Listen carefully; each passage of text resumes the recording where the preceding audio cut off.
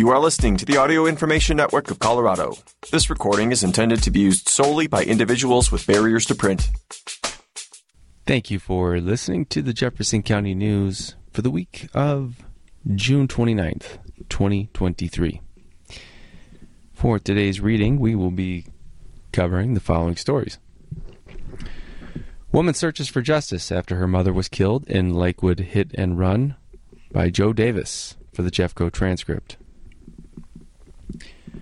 Drew Hill Culvert Project is completed by Joe Davis for the Jeffco transcript. Artist Channel Creative Spark at 5th Annual Arts Week Golden by Corinne Westerman for the Golden transcript. Golden Knights fighting to keep food trucks at GCB Goosetown Station by Corinne Westerman for the Golden transcript. And $2 million bond set for teens charged in rock-throwing spree by Olivia Prinzel, Colorado Sun for the Arvada Press, and following up with various articles. Woman searches for justice after her mother was killed in Lakewood hit and run by Joe Davis. Angela Selvage was walking in Lakewood the night of May 28th when she was hit by a vehicle and left for dead. A second car came through and hit her, said Angela's daughter, Samantha Selvage. They stopped me and called for help. My mom died at the hospital not long after that. According to the Lakewood Police notice about the events, Angela was walking down West 6th Street, Frontage Road, and was hit near J Street. Police are still looking for information about the incidents, and so is Samantha. Samantha, a resident of Arizona, has made Lakewood her home, her temporary home, as she works to find out who hit her mother. It's falling on my shoulders to try to bring my mom justice and my family closure. And it's fine. I accept that responsibility, but it's really hard, she said.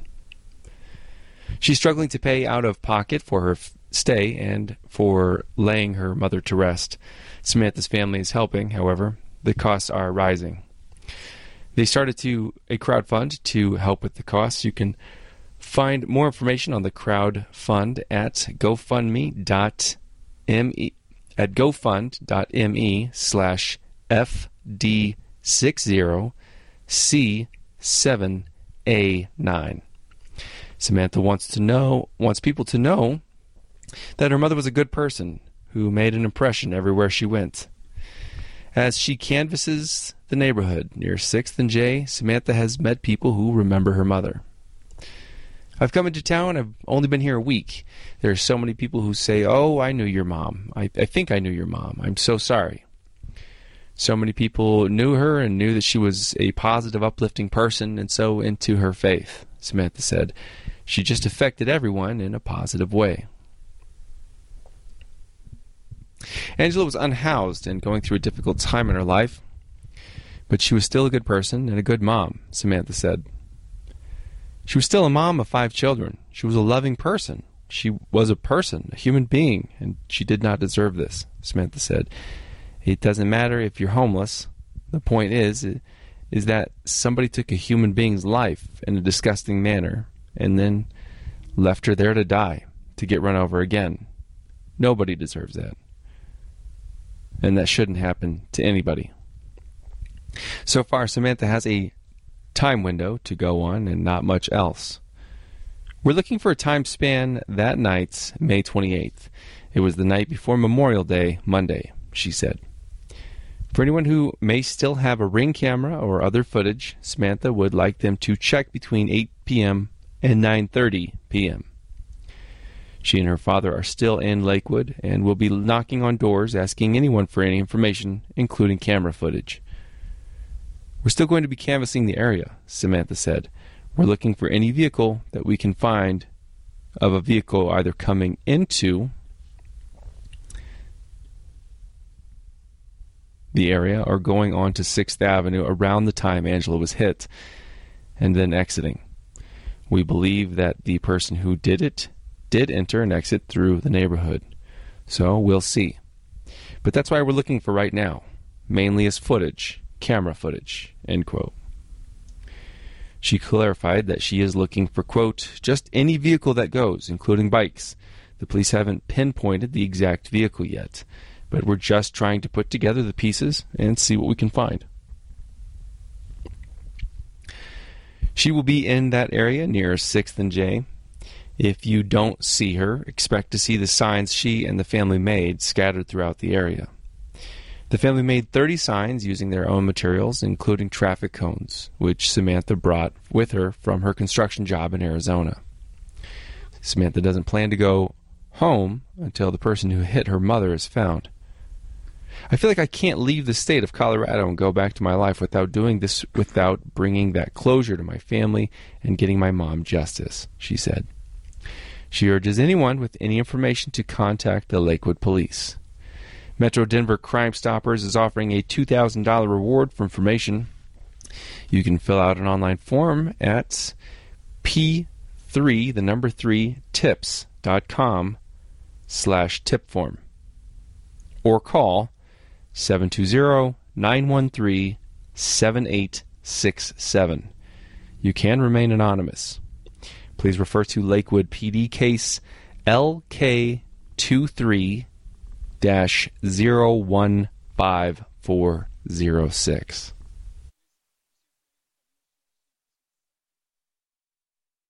Drew Hill Culvert Project is completed by Joe Davis.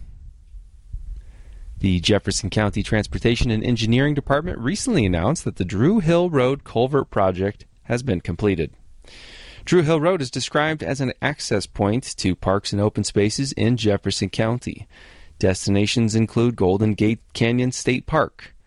The project was completed with special government funding and actually came in under budget. The budgeted $437,434 project is one of many funded by a $113 million ARPA, or American Rescue Plan Act, grant to Jefferson County. The Drew Hill Culvert was one of the more dire projects, according to Jefferson County Public Affairs.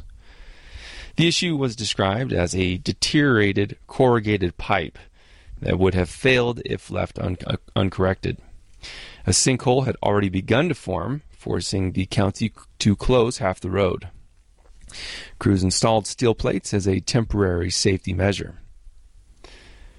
The swift work of our Jeffco team and lead contractor literally saved this road and bridge's collapse into a creek and potentially saved severe structural damage and possible harm to residents and visitors who use this area every day, said Jefferson County Development and Transportation Director Abel Montoya. The project took 2 months and ultimately cost $401,625. Where did the $35,799 savings come from? According to Evan Brown, civil engineer supervisor for Jeffco Transportation and Engineering, the savings came from having, quote, minimal change orders or bid overruns during construction. He added that the roadway resurfacing portion of the project was completed in-house by Jeffco Road and Bridge. Road and Bridge staff wanted to resurface other damaged portions of Drew Hill Road nearby to the project site. This results in cost savings since Road and Bridge had material on hand and could complete the resurfacing for a cheaper unit price than the contractor. According to Jeffco Public Affairs, the repairs include replacing the existing metal pipe with a reinforced concrete box culvert, adding ready rock wing walls that increase the safety of the road's shoulders, and installing riprap, loose stone foundation, areas on the upstream and downstream sides for erosion protection. For more information on other ARPA projects in Jeffco, check out Jefferson County ARPA page.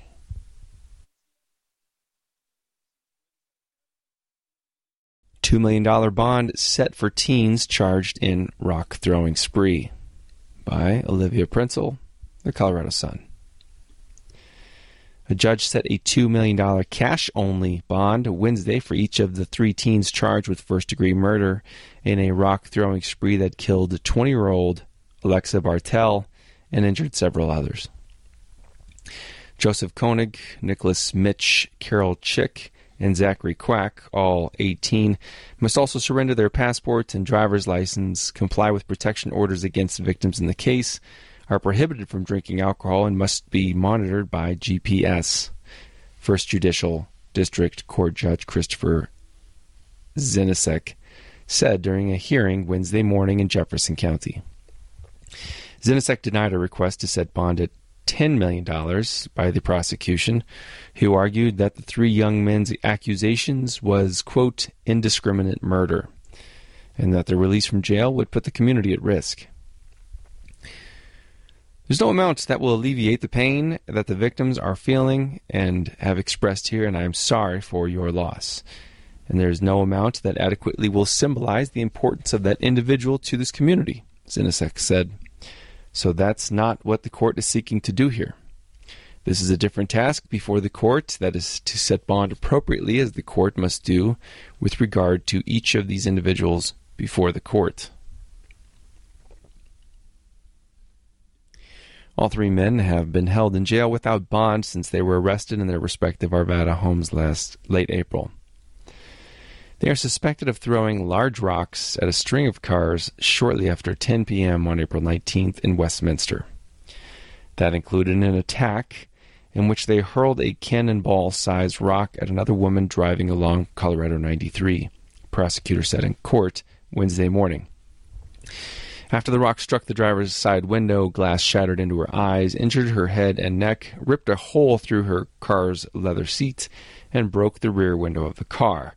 The woman slammed on her brakes in the middle of the highway. Bartel was the last person struck.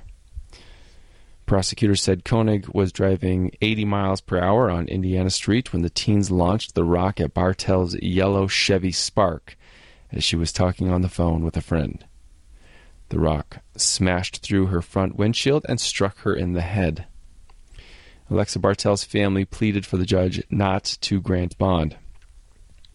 Kelly Bartel, Alexa's mother, stood at the dais, recounting the terrifying 5-minute drive to the field where Alexa's body was found next to her car, which had run off the road and into a field after the rock flew through her windshield and hit her only child in the head. I wake up every day reliving this nightmare over and over. I will never be able to hug my baby, to hold her, to laugh with her, and to watch her live her life with all the experiences that she will never be able to have. That was taken from me by these three individuals who chose to kill my daughter by throwing a rock through her windshield, Kelly Bartel said, her voice quavering. Greg Bartel, Alexa's father,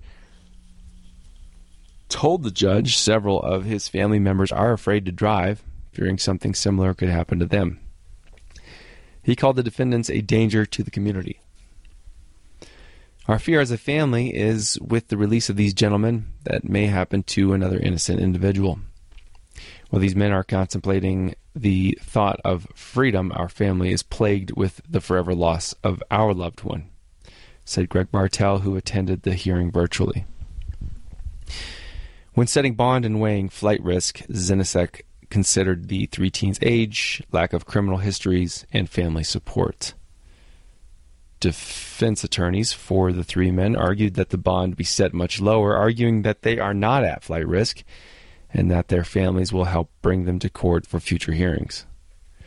Koenig, Carol Chick, and Quack each face 13 charges, which include one count of first-degree murder with extreme indifference, 6 counts of attempted first-degree murder, 3 counts of second-degree assaults, and 3 counts of attempted second-degree assault, court documents show.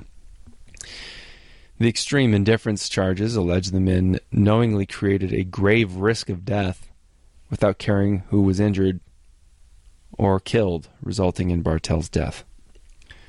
An attorney for Carol Chick said Wednesday, quote, potentially more serious charges could be filed.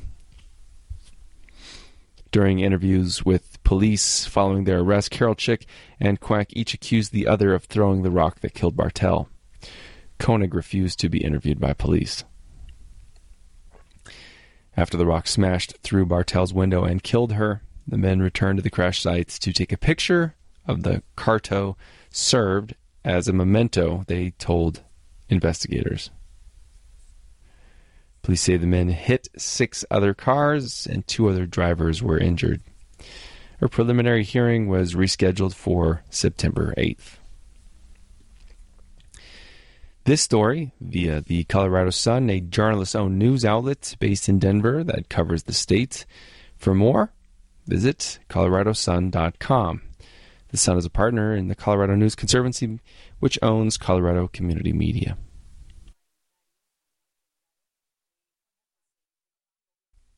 Artists channel creative spark at 5th Annual Arts Week Golden by Corinne Westerman. For artists, there's no better way to swing into summer than showcasing at Foothills Art Center's annual Arts Week Golden. The 5th annual event drew more than 100 artists to Golden June 19th through the 25th for several community events, including for June 24th through the 25th Arts Festival downtown. Organizers were excited to welcome about 30 new artists this year and host returning ones like those from Denver's Circus Foundry. The aerialists, jugglers, and acrobats performed between early evening rainstorms June 21st as hundreds of Goldenites and visitors watched on with food and beverage in hand. Circus Foundry has performed at Arts Week all 5 years, hosting its first 3 shows in the FAC courtyard. But last year, organizers moved the performance to the Golden Mill to draw more attendees, raise funds for FAC, and host more Arts Week events throughout the city. Executive Director Hassan Najjar described how, because both the organization's campuses are under construction, the Foothills Arts Center was leaning more on its community partners this year. Golden City Brewery hosted a June 19th sketch and paint event with local artist Janet Nunn. The Golden Beer Talks featured painter Jesse Kroc at its June 20th event. And the Golden Civic Foundation's annual Summer Jam, June 22nd, was scheduled to host a pottery demonstration. While the logistics looked a little different this year, Najjar emphasized how the goal of Arts Week remained. "We want to elevate the arts in Golden," he said. "This gets people thinking about it for a solid week." Eric Cochuli, FAC's curator for Arts Week, was excited to see a nice blend of new and returning artists, including the Circus Foundry performers. Cochuli said hosting them at the Golden Mill was the perfect way to, quote, "get lots of eyes on the performance." Anthony Cummings, Circus Foundry's co-founder, said he and the other 8 performers were excited to provide free entertainment for Goldenites and other guests, saying Arts Week crowds are always very welcoming and enthusiastic. Because circuses and circus-style acts historically haven't been accessible to everyone, Cummings encouraged anyone interested in learning to give it a try. He and his performers emphasized how people of all ages, skill levels, and backgrounds can learn. Kyle Shirk, who's been studying Chinese pole acrobats for 2.5 years, described how he started out as a rock climber. After 15 years doing the sport, he said he wanted to try something different, and learning vertical acrobats was easier than he'd expected. Most of his fellow Circus Foundry students have gymnastics and or dance backgrounds, so performing seems more natural for them. Shirks performed at student showcases and this summer's Parker Days, and said it's a good opportunity for him to practice his focus while he's in the proverbial spotlight. Meanwhile, Natatia Smith levied her history in dance, gymnastics, and martial arts into multiple circus disciplines. She performed at last year's Arts Week show at the Golden Mill. This year, she returned with a sling performance, winding and spinning down more than 20 feet in the air. "I've never done something quite like it before," she said of performing at the Golden Mill. Smith described how she appreciates the combination of athletics and creativity that's inherent to all performing arts, but especially circus disciplines. She also loves channeling that creative spark that drives all artists. The thought of taking something from one's imagination and bringing it to life for others to enjoy.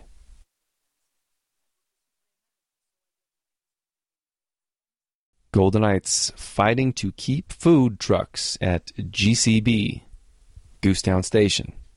Corinne Westerman. Golden City Brewery, Goosetown Station. Their food truck vendors and customers are asking City Council to allow them to keep food trucks in their locations. A Change.org petition for GCB, which had 650 signatures as of June 26th, describes how this hurts the brewery and the food trucks it works with. One food truck owner said she's lost significant revenue since food trucks were disallowed at GCB earlier this summer. The business owners argued that food trucks are an important part of the experience, and disallowing them will diminish the culture they've built. It also creates an unfair system where other golden businesses are allowed to have food trucks and use public right-of-way, but their businesses aren't, Goosetown Station owner Cheryl Jordan argued. However, city officials explained that food trucks aren't allowed in public right-of-way, especially in residential areas. Mobile vendors, food trucks included, are only allowed on private commercial properties, such as businesses, parking lots, and driveways. There are exceptions for special events like Buffalo Bill Days and the Golden Farmers Market, which require a separate permit. While the law was in place, Golden officials said they didn't realize it was being enforced until more than a year ago, and gave GCB a temporary license to keep its food trucks until June 1st. GCB's Tamara Monroe described how in 2013, city code enforcement officers gave permission for the brewery to host food trucks in its parking lot, along with detailed instructions on where and how they should be situated. Thus, the proprietors were surprised when the city had to give GCB the temporary license last year. Monroe also emphasized that the brewery has tried to work with the city regarding these restrictions since 2020, discussing a curb cut and other measures that would keep the food trucks on the property. However, many of these aren't viable because of physical impacts to the historical structures on GCB's property and/or aesthetic impacts on the 12th Street Historic District, Monroe said. Meanwhile, Jordan told the city councilors at their June 20 meeting how she was allowed to have food trucks at Goosetown Station through the first part of the COVID-19 pandemic. However, more recently she said city staff told her they were no longer allowed, and short of changing the law, there was nothing they could do. She said the food trucks at Goosetown Station and GCB don't block any pedestrian or vehicle traffic, and she believed it was unfair that other golden businesses are allowed to operate in the public right-of-way, like those participating in the city's downtown outdoor dining program. We're just trying to have a great environment for our customers, Jordan continued. City Council's comments. During the June 20th meeting, Mayor Laura Weinberg described how she and her fellow councilors had received several emails about the issue. She clarified the city's current law, saying city councils discussed it multiple times over the last 3 years. City council decided that the current law was sufficient for the city and not wanting to open up the opportunity for vendors to use public space for mobile vending, she continued. She reiterated that no mobile vending is allowed in public right-of-way, which includes city sidewalks, streets, parking lanes, and parking lots. She also clarified how the city's outdoor dining program doesn't allow participating businesses to host food trucks or retail. It's only for outdoor dining. Councilor Don Cameron pointed out that, theoretically, Goosetown or GCB could apply for special events, permits to host food trucks, such as weekend beer and food tasting events. This is the same system Golden Farmers Market uses every Saturday in the summer to host its mobile vendors, he said. Regarding Jordan's comments about this creating an unfair system against certain businesses, Councilor J.J. Trout said she and her colleagues must think about fairness on a citywide scale. If the city wants to change the law, Councilor Rob Reed said it'll need a compelling reason to do so, and it'll have to be a very robust public input process with impacted residents and brick-and-mortar businesses. If we're going to address a major policy like this, we're going to do it through appropriate public outreach and give everybody their chance to respond, Reed said. It's not what we're trying to ignore anybody. We're just trying to treat everybody with the same dignity and fairness. The business's response. In the days following the June 20th meeting, both GCP and Goosetown have reiterated their thoughts on social media, saying that they believe the city is treating them unfairly. They believe the food trucks don't negatively impact Golden's brick-and-mortar businesses or disrupt traffic in their respective areas. GCB also stated on its Facebook page how it supported a diverse range of food trucks, including women-run businesses, LGBTQ-led businesses, ones operated by Golden residents, owners of color, and more. We are saddened that the city is preventing us from supporting these small local businesses, the brewery continued. But we will continue to support and bring cultural diversity to our neighborhood. Thank you for listening to the Jefferson County News. My name is Gregory Haddock. Your regularly scheduled program is not available at this time. Please enjoy this special broadcast on AINC. Thank you for joining us for Denver Metro News. My name is Dave Dell. Today, I'll be reading articles from Denverite and Westward. From Denverite, I'll be reading A Massive Affordable Housing Project Just Broke Ground in Northeast Park Hill. Neighbors Say the Community Needs More Than Homes by Kyle Harris.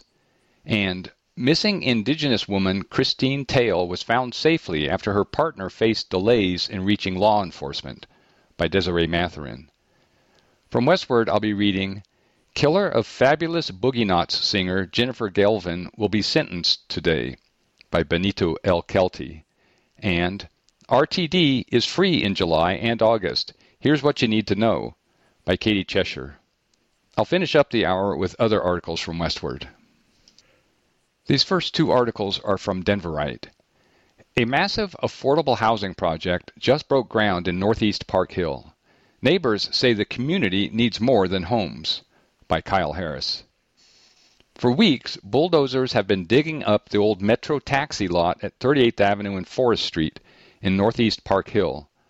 They're making way for Denver's largest income-restricted housing project since outgoing Mayor Michael Hancock formed the Department of Housing Stability, HOST, in 2019. The new development is sandwiched between residential Northeast Park Hill, a community of mostly one-story brick ranch houses built after World War II, and an industrial part of the neighborhood that Mayor-elect Mike Johnston said would likely see an increase in development in the next couple of decades. Longtime community organizer Lamont Knowles said she expects the arrival of that development as well, and she's afraid the longtime black residents who have lived in nearby houses, some since the 60s, will be strategically priced out by skyrocketing property taxes as new development arrives. It's happened in cities nationwide, and she's watched it here too, with the city doing too little to stop displacement, she said. In many cases, she feels the city has enabled it. City officials say the new income-restricted housing will keep low- and middle-income residents in the community. The new project will include a mix of home sizes, including a number of 3- and 4-bedroom units for larger families, plus a clubhouse with an educational wing dedicated to early childhood learning. Del West Development Corporation, the project's developer, dubbed it Holly 38. It will include 253 income-restricted homes.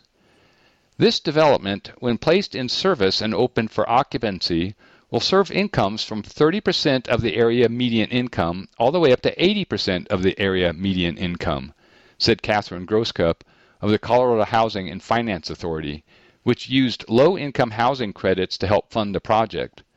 So this could be households with incomes at a $30,000 a year or less, all the way up to households who have $80,000 a year or less. Some residents who receive vouchers from the Denver Housing Authority will pay no more than 30% of their income on rent, even if they're earning nothing, according to a release from the Department of Housing Stability. Don't let anyone tell you Denver is sleeping on affordable housing, said Hancock. As he departs, well aware that Denver's cost of living has driven many longtime residents out, Hancock's pointing to the things his administration was able to do to try to keep people housed in town. Since July 2011, the Hancock administration has supported the building or preservation of over 10,000 affordable units in neighborhoods across the city, according to a statement from Host. A total of 1,611 affordable units that have received city financing are currently under construction at 16 sites throughout Denver. An additional 541 income-restricted units are in the planning stage. Mathematically speaking, that's a fraction of what's needed. Denver Housing Authority Executive Director David Nisavocia recently told Denverite the total number of income-restricted units Denver needs to catch up with demand is closer to 60,000 and growing as affordability becomes an increasing concern across the city. But every unit helps, and the city and developers are quick to celebrate them all. If you're going to end on a note, this is the note that you end on, said District 8 Council member Chris Herndon, who is also finishing his own final term. He celebrated Del West's communication with the neighbor and how they wanted to make sure this community was going to be for this community, and there were countless conversations they had. Del West came to the table, and that should be applauded, because a lot of builders don't engage community the way that Del West did. Too much of the community outreach had taken place outside the neighborhood and in South Park Hill, said Knowles, head of the East Denver Residents Council, while attending the groundbreaking. Knowles felt the developer could have done more to speak to people living across the street from the property under development. Neighbors were taken off guard when construction fences went up and bulldozing began, and only then, according to Knowles, did the developer really engage locally. Too often, when developers reach out to registered neighborhood organizations in the area, they focus on the Greater Park Hill Community Incorporated, which represents the area but is located in the wealthier, whiter Park Hill, south of Martin Luther King Boulevard, Knowles explained. Del West would have done better to speak more to the Northeast Park Hill Coalition, which solely represents the community where the Holly 38 is being built. Neighbors have expressed concerns about limited parking, the effects of construction on their quality of life, and a lack of engagement with the project. It's going to be a lot of disruption for the neighborhood, Knowles said, and that's the hard part. We've got a lot of seniors that live here. She was troubled by officials at the groundbreaking characterizing the surrounding community as poor, particularly since many people in the area have paid their homes in full. When I hear the word poor directed at folks who are homeowners, how are they poor if they own? She asked. Knowles is also concerned that the developers and investors are the only people getting wealthy from the development. She fears surrounding neighbors, who have been paying property taxes for decades, will see no return, and she plans to advocate for that to change. We're just going to monitor what they're doing, she said. And we also expect them to keep the community through the neighborhood organizations up to date on what they're doing to minimize any types of conflicts. She also wants to see more commercial activity in the area and remembers fondly when Northeast Park Hill was a walkable, mixed-use community with vibrant commerce in Holly and Dahlia Squares and plenty of jobs from nearby Stapleton Airport. This neighborhood here was set up to fail years ago, and it didn't, she said. It went from a neighborhood to a community, and people have raised generations of children here. We had neighborhood schools. We also had our own retail, commerce that has been taken out. And it concerns me, because when a neighborhood doesn't have their own commerce, then they're going to be targeted for extinction. Helen Bradshaw, a resident in the area, fought for the redevelopment of the nearby Park Hill Golf Course. She was disappointed that voters shot down the proposal that would have brought the neighborhood housing, commerce, space for a grocery store, and the city's fourth largest park, all to protect a private golf course. That's in the past now, and she sees possibility again in Holly 38. "I believe that this is a start," she said, "but it's not everything. We need resources and opportunity, not just housing in the neighborhood." Bradshaw sees Holly 38 as the start of what could have been created at the Park Hill Golf Course site, even if there is still no plan for what that project promised. Still, she has hope that changes are coming. "We're getting community started," she said, looking out at the future home of Holly 38. "We just started right here." Missing Indigenous woman Christine Tail was found safely after her partner faced delays in reaching law enforcement, by Desiree Matherin. Christine Tail, an Indigenous woman affiliated with the Oglala Sioux tribe who went missing earlier this month, was found in the morning hours of Wednesday, the Colorado Bureau of Investigation announced days after her case gained national attention. Before the alert was issued, Tail was last seen by her partner, Tanya Lance, on June 14th at the intersection of Champa and 14th Street in the Central Business District. The pair had just arrived in Denver from Rapid City, South Dakota, to start a new life. Lance said she and Tail were discussing their future when Tail walked away, turned a corner, and disappeared. Lance's family contacted Denver police the following day and left several voicemails with the Missing and Exploited Person Unit, but days passed before they heard back. "Nobody ever called us back. I was calling all morning, and I was beginning to beg them not to transfer me," said Amanda, Lance's sister. "I said, it's been 3 days. Time is important when somebody goes missing." Dispatch transferred the family members to the voicemail system for the Missing and Exploited Person Unit. After leaving the voicemail, they waited until an officer returned the call. DPD's Missing Persons Unit is a 2-person team supervised by a lieutenant.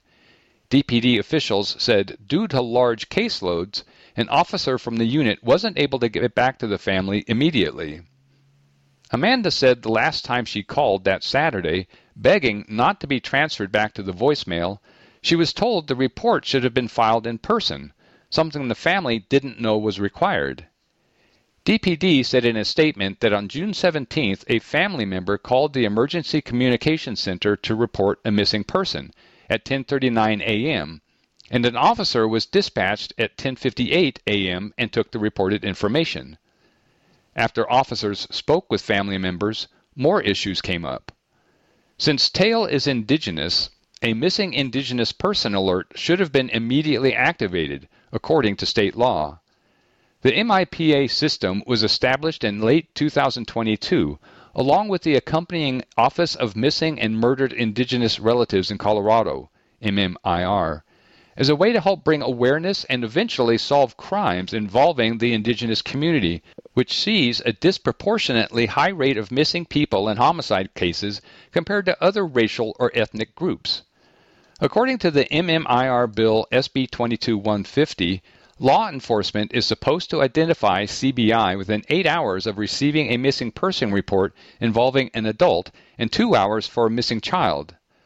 The goal of the MMIR task force is to push these cases into the limelight, and the complementary alert system was created to help stop the missing cases from going cold. Amanda works for the Missing and Murdered Indigenous Women USA, a nonprofit similar to the MMIR task force.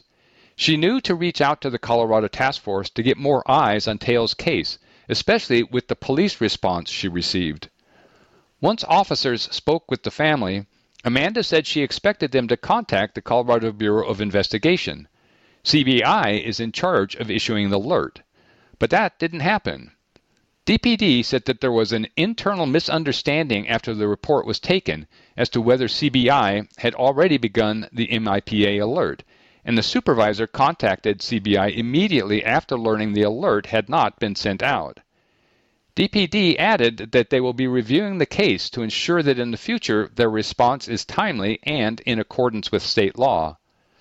CBI issued the alert on June 18th, 4 days after Tail went missing. The alert was also wrong when it was issued. It listed an incorrect date of when Tail was last seen, and it included an old description of her. That information was corrected on June 20th. There was a lot of runaround, Amanda said. There was a lot of miscommunication between the departments. None of them knew what to do. It was really frustrating and a lot of wasted time. It happens a lot. There are departments like this that don't seem to care. On June 28th, Lance said she received a call from an officer stating that they'd been in contact with Tail and she was safe, though the officer said Tail was uninterested in reconnecting with Lance. Denverite has been unable to reach Tail for comment. DPD confirmed that Tail reached out to an outside law enforcement department to let officials know she was not missing, nor was she in need of assistance. Neither DPD or CBI would confirm to Denverite what law enforcement agency found Tail. After making contact, if the officer does not see any indication of harm or danger to the individual, or the person reported missing does not articulate any crime, then they are allowed to go on along their way and the case is closed, DPD said. This is the case for non-criminal missing persons cases involving adults. According to the CBI, 21 alerts have been issued as of June 29th, including Tail's alert. Of the other 19 alerts, one person was found dead and the others were found safely. On the day Tail was found, 2 additional alerts were issued and they are currently still active. Sherelle Lucinda Begay was last seen on June 13th in Denver. She's 26 years old, just over 5 feet tall, with brown hair and eyes. She's affiliated with the Navajo tribe, and she may be experiencing homelessness. Jordan Trefoya was last seen on June 19th, also in Denver. She's 14 years old, with black hair, and she's about 5 feet 6 inches tall. She's affiliated with the Northern Arapaho tribe. If either person is seen, CBI suggests calling 911 or DPD directly at 720-913-2000. DPD recommends family members call 911 or the number above if a loved one goes missing, so that an officer is dispatched to take the report and notify an MEP supervisor detective. If the person is indigenous, then DPD will contact CBI. The following articles are from Westward. Killer of Fabulous Boogie Knots singer Jennifer Gelvin will be sentenced today, by Benito L. Kelty. More than a year and a half has passed since Jennifer Gelvin, singer for the Fabulous Boogie Knots, and her friend, Catherine Pivoda, were stabbed to death at Pivoda's home by Matthew Madden, Pivoda's estranged ex-husband. Today, June 30th, 38-year-old Madden will finally be sentenced in Denver District Court for killing Gelvin and Pivoda. He pleaded guilty to 2 counts of second-degree murder in April. Gelvin was killed just a few weeks after her husband, Keith Rouse, the Fabulous Boogie Knots trumpeter, died from a heart attack. The couple had 2 teenage children, daughter Jada and son Jazz. Gelvin had met Rouse before the Fabulous Boogie Knots was founded in 1996. Gelvin was one of the original band members. Rouse joined in 2002. She was my best friend for 25 years, says Rocky Ramjet, who started the Denver Disco Band. It still affects us. That's never going to go away. The Fabulous Boogie Knots were a 10-member ensemble known for high energy and sometimes sci-fi themed funk and rock and roll. The Boogie Knots were the house band for the Denver Nuggets and also played for the Denver Broncos. They released an album, Fully Functional, in 2013. Gelvin was the finest performer I ever worked with, Ramjet says. She was on stage even when she wasn't on stage. She was born to do what she did, a born entertainer. Rouse was one of the best workers you could ask for, he adds, and made every day interesting.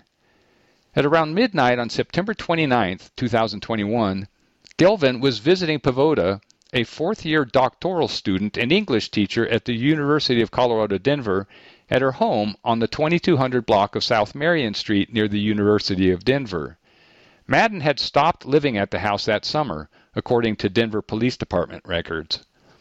A couple living next door to Pivoda called the police to report what sounded like domestic violence. They said they'd heard somebody screaming, "Get out! Get out!" at around 12:09 a.m. before the house went silent. Then they heard someone crying. They thought it was a woman. It was Madden. When police arrived at the scene, they found Madden bloody and holding a knife, which he refused to drop. The police tased him, and he was transported to Denver Health, where he was treated for cuts on his neck, arm, and chest. The police found Gelvin and Pavoda in the backyard. Both had been stabbed to death. Police found Pavoda's 2 children, a newborn and a toddler, sleeping inside the house. Pavoda's family raised more than $48,000 for her 2 children through a GoFundMe page. The Gelvin family raised more than $113,000 through a GoFundMe page to support the singer's 2 children. Jada was 17 when her parents died. Jazz was 14 at the time. He now plays the drums, though he wasn't into drums when his parents were alive, says Ramjet. They've adjusted well. They're doing the best they can. The Fabulous Boogie Knots performed live at Herman's Hideaway on June 16th. It was their first concert since a benefit for Jada and Jazz Rouse in December of 2021. The band was working on another album with the tentative title Too Funk to Drunction at the time of Gelvin and Rouse's deaths. Gelvin had suggested the title, and the band members are continuing to work on the album using bits of music that Gelvin left behind. We want to represent her the best we can, Ramjet says. It's going to happen, but it'll get done when it gets done. Madden is scheduled to be sentenced at 2:30 p.m. on June 30th. RTD is free in July and August. Here's what you need to know, by Katie Cheshire. Starting July 1st, all RTD services are free until the end of August, in an expansion of last year's Zero Fare for Better Air initiative, which was designed to encourage more people to use public transit and reduce ozone during a hot Colorado summer. The goal of the campaign is to help people build new commuting habits and reduce ground-level ozone during the highest ozone months, says Tina Jaquez, Public Relations Manager for RTD. The free rides were made possible by a grant program through the Colorado Energy Office.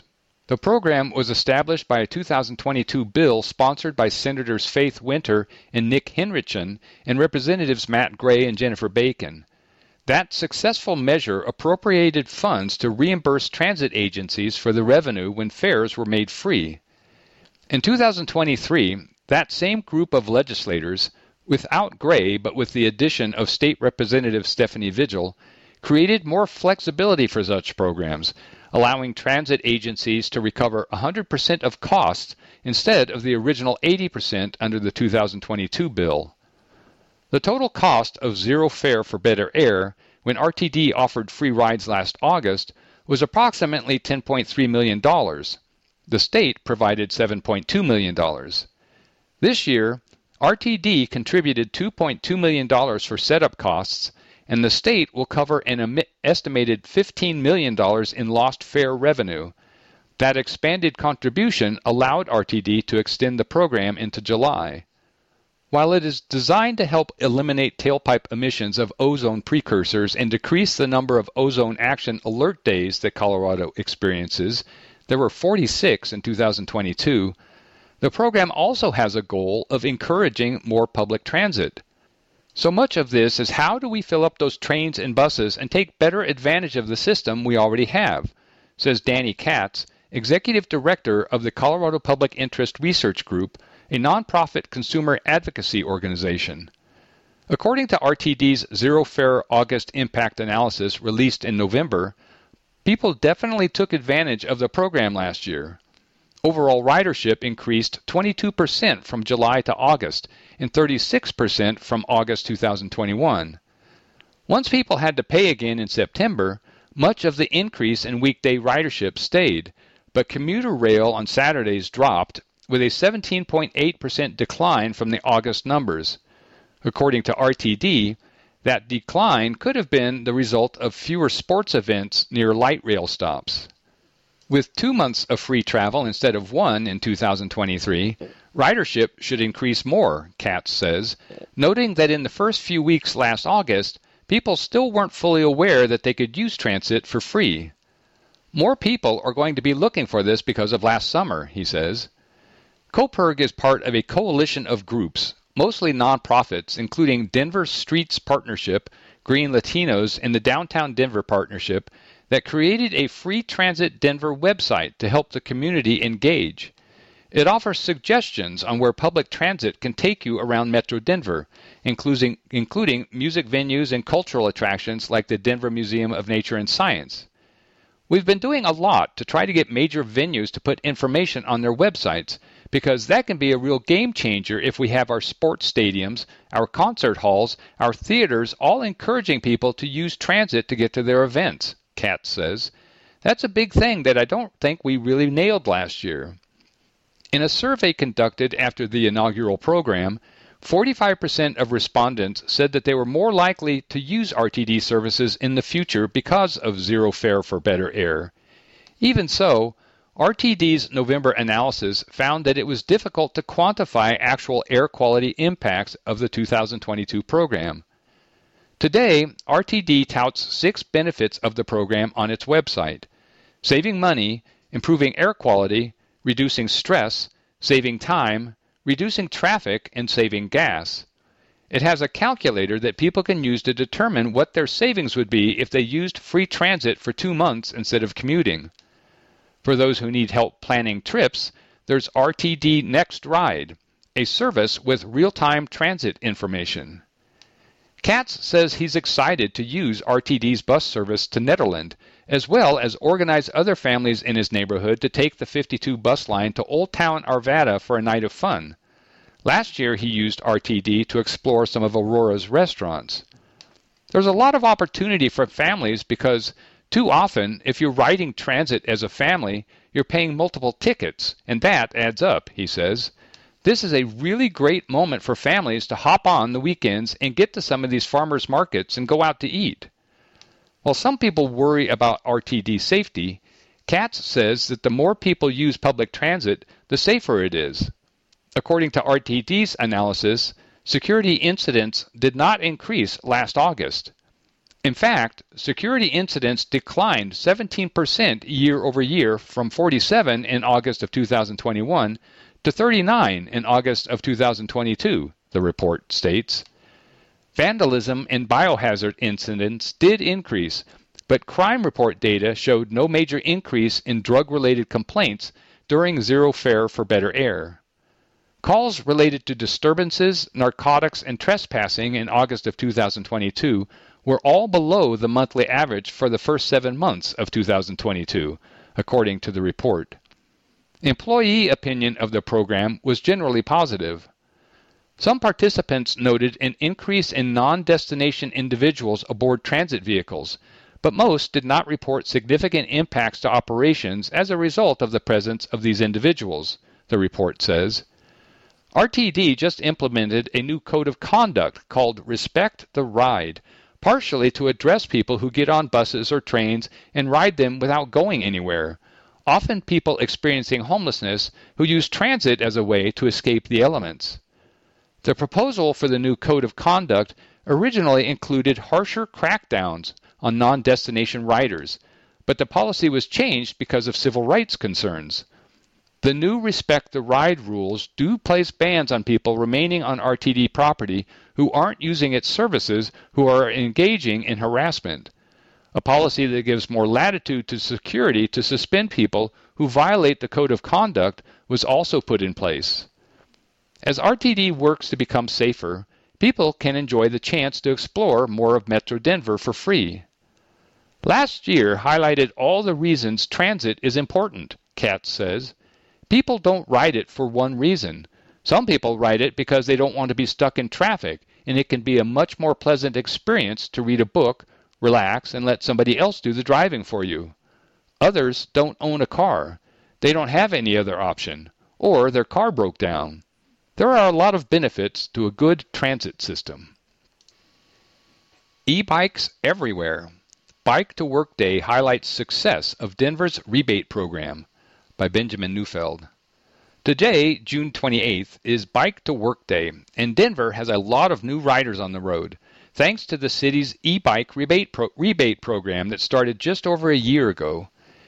In a city full of tough problems and even tougher solutions, Denver's e-bike rebate program has been a definite win. While it can't solve the climate crisis on its own, city officials, mobility data analysts, and new e-bike riders all say the program is having a real impact on reducing car travel in the city. According to Emily Gedeon, Director of Communications and Engagement for Denver's Department of Climate Action, Sustainability, and Resiliency, CASR, the program has put 5,974 e-bikes on the streets and counting. Based on results from a survey conducted last year, the average e-bike voucher redeemer replaced 3.4 car trips and traveled 21.6 miles weekly, says Gideon. Income-qualified residents made more trips per week and replaced over 40% more miles of car trips each week.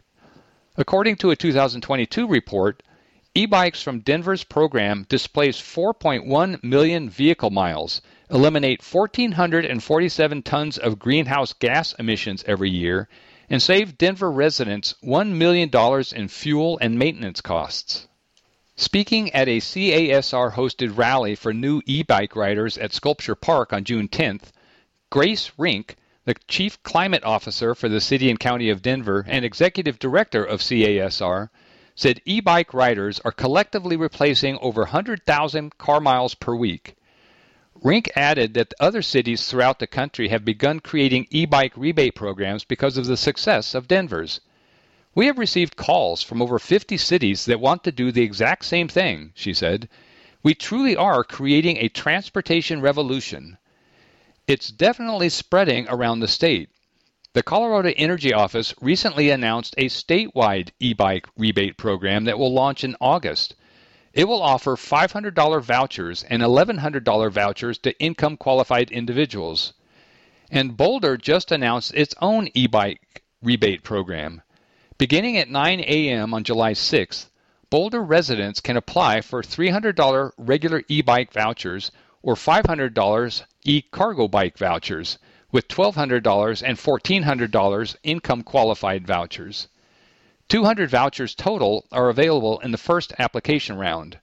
Round 2 will start in September. History shows that those 200 vouchers will be gone fast.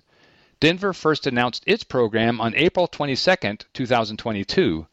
By May 11th, CASR had to stop accepting voucher applications because it had already received 3,250. Denver has had several more rounds of rebates since then, including 3 so far this year. Each time, the available vouchers have been snatched up within minutes. The last round took place on May 30th. Applications opened at 11 a.m. and were gone by 11:06. Denver resident Margot Ryan put in her application the moment a Denver rebate round started on January 31st. My husband and I each had alarms, she recalls. The rebate was a significant factor for us, says Ryan. I don't know that we would necessarily have gotten an e-bike without the rebate. Her voucher arrived in early February, and she got her e-bike soon after. She has used it to replace many car trips, including all kinds of errands, and even taking her kids to school. Ryan and her family live in Baker, but her son plays rugby at North High School and practices there at 5 p.m. on weekdays. Trying to get from Baker to North at 5 p.m. is horrible by car. It's deadly, says Ryan. It actually takes us the same amount of time to e-bike, but it's a really lovely trip. According to an e-bike program analysis released on March 7th, 29% of Denver e-bike redeemers who completed the program survey indicated they were new to riding. That analysis survey was done by Ride Report, a company that collects bike and e-bike mobility data, as well as the City of Denver and a few other organizations. Denver's standard e-bike rebate program offers a $300 voucher and $500 voucher for regular e-bikes and cargo e-bikes, respectively. Income-qualified rebates go up to $1,200 and $1,400. When the program was launched, standard rebates were $400, with a $500 bonus for those looking to get an e-cargo bike. CASR's Gideon notes that $5.6 million has been spent on the rebate program so far, with that money coming from the city's Climate Protection Fund. The CPF raises $40 million annually from a 0.25% sales tax passed in Denver in 2020. This morning, Denver's Department of Transportation and Infrastructure will host a breakfast station in front of the Denver and City County building to commemorate Bike to Work Day. Mayor Michael Hancock will be on hand, riding around on an e-bike. The event will also celebrate the city's construction of 140 miles of new bike lanes since 2018, for a total of 436 miles of bikeways throughout the city. Says DOTI Marketing and Communications